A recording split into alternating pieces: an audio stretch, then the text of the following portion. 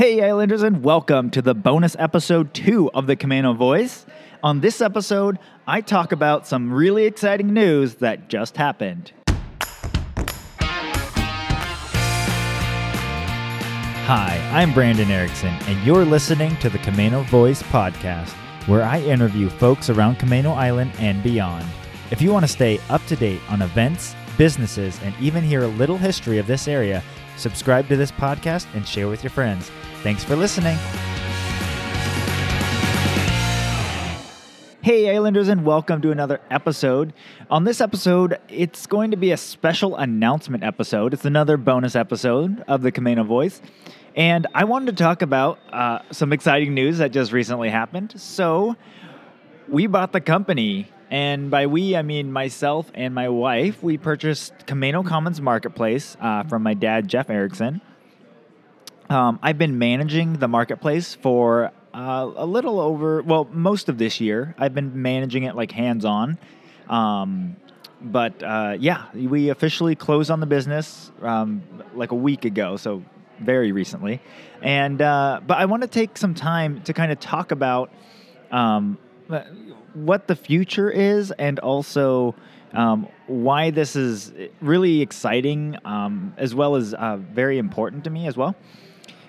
First of all, the Camano Voice has been so much fun for me. I've had such a great time interviewing all of my guests, and I've got so many more coming up. I'm actually booked like weeks in advance right now for the podcast, and I can't wait for you guys to hear all of those.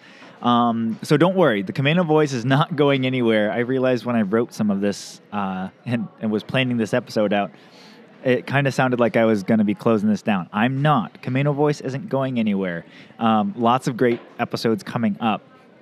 But I did want to take a moment to pause and talk a little bit just about Camano Commons and how it got started and why I'm so honored to take over this business from my dad, Jeff Erickson.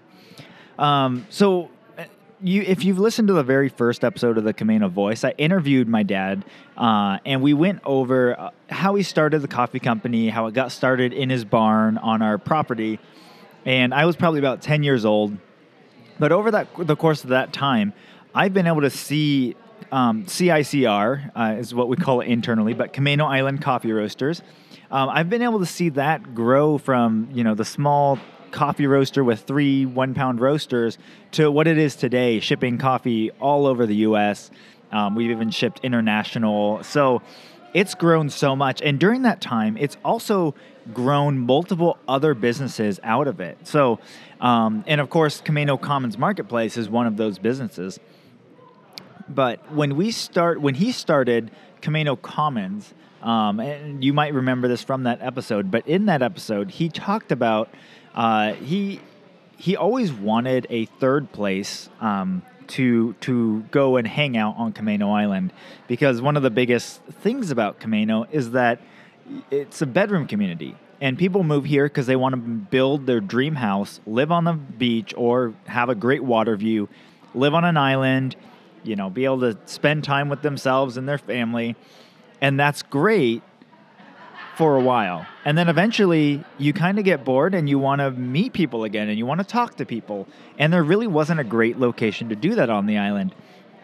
So when my dad envisioned Camano Commons, it was going to be that third place. So a third place, for those of you who don't know, is a reference to a book, but it's referencing like your first place is your home, your second place is your work, your third place is like your place that you hang out and enjoy yourself. So he wanted to create that for Camano Island, and that's why he built Camano Commons.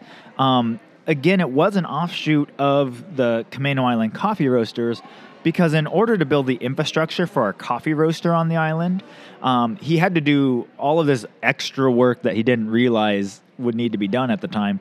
And in order to get that, in order to build one septic system for the roaster, it was easier or just as difficult to build the entire thing and build a whole complex. And so that's the decision he ended up going with.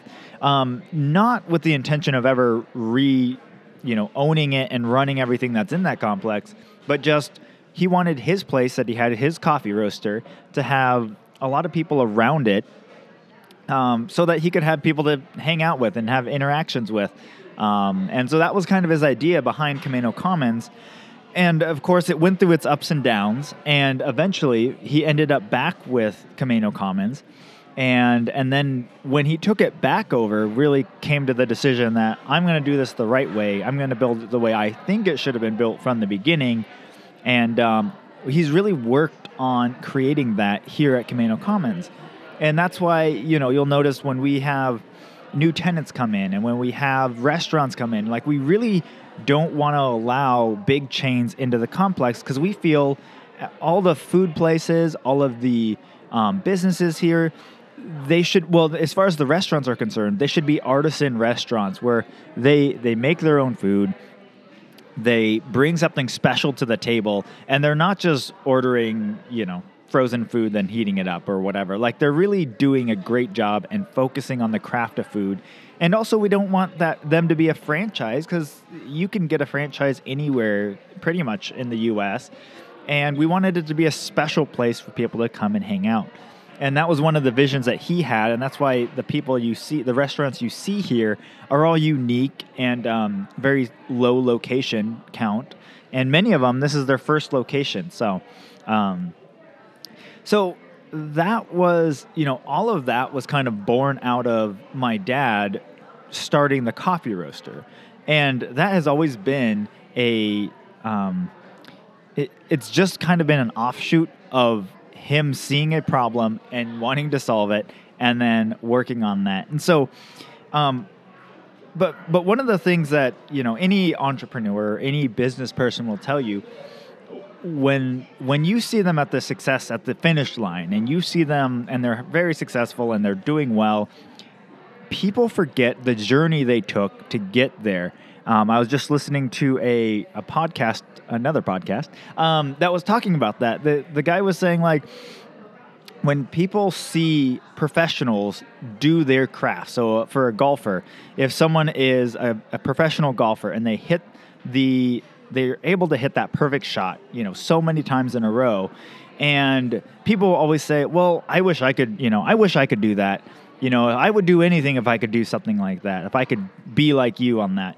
Well, what they don't realize is that the work it takes to get to that level of professionalism, or that skill level, or that level of mastery, takes so much more time and energy. When people say, I would do anything to do that, they don't really mean that, because in order to do that, that means you're saying no to so many other things. You're saying no to certain family gatherings, or maybe parties that you're missing out at, or Netflix shows, or whatever. And this is why I'm bringing this back around, don't worry. This is one of the things that I felt that it's always been inspiring to myself, and has set such a high bar, is that is something of all the different qualities that my dad has and that I've seen over the years. His work ethic and his ability to push through walls and just keep fighting and going, no matter what's going on or what happens, has always been such an inspiration to me, and been such a high bar for me to try and aim at. And it's one that I know I will probably never hit, but it's part of the reason why I feel so honored to take over Camano Commons Marketplace, because the amount of blood, sweat, and tears that my dad, Jeff Erickson, has put into not only this business, but many of the other businesses, as well as this complex and this community, he's done that and laid the groundwork for me to take over this business. And I just want to say thank you to him. The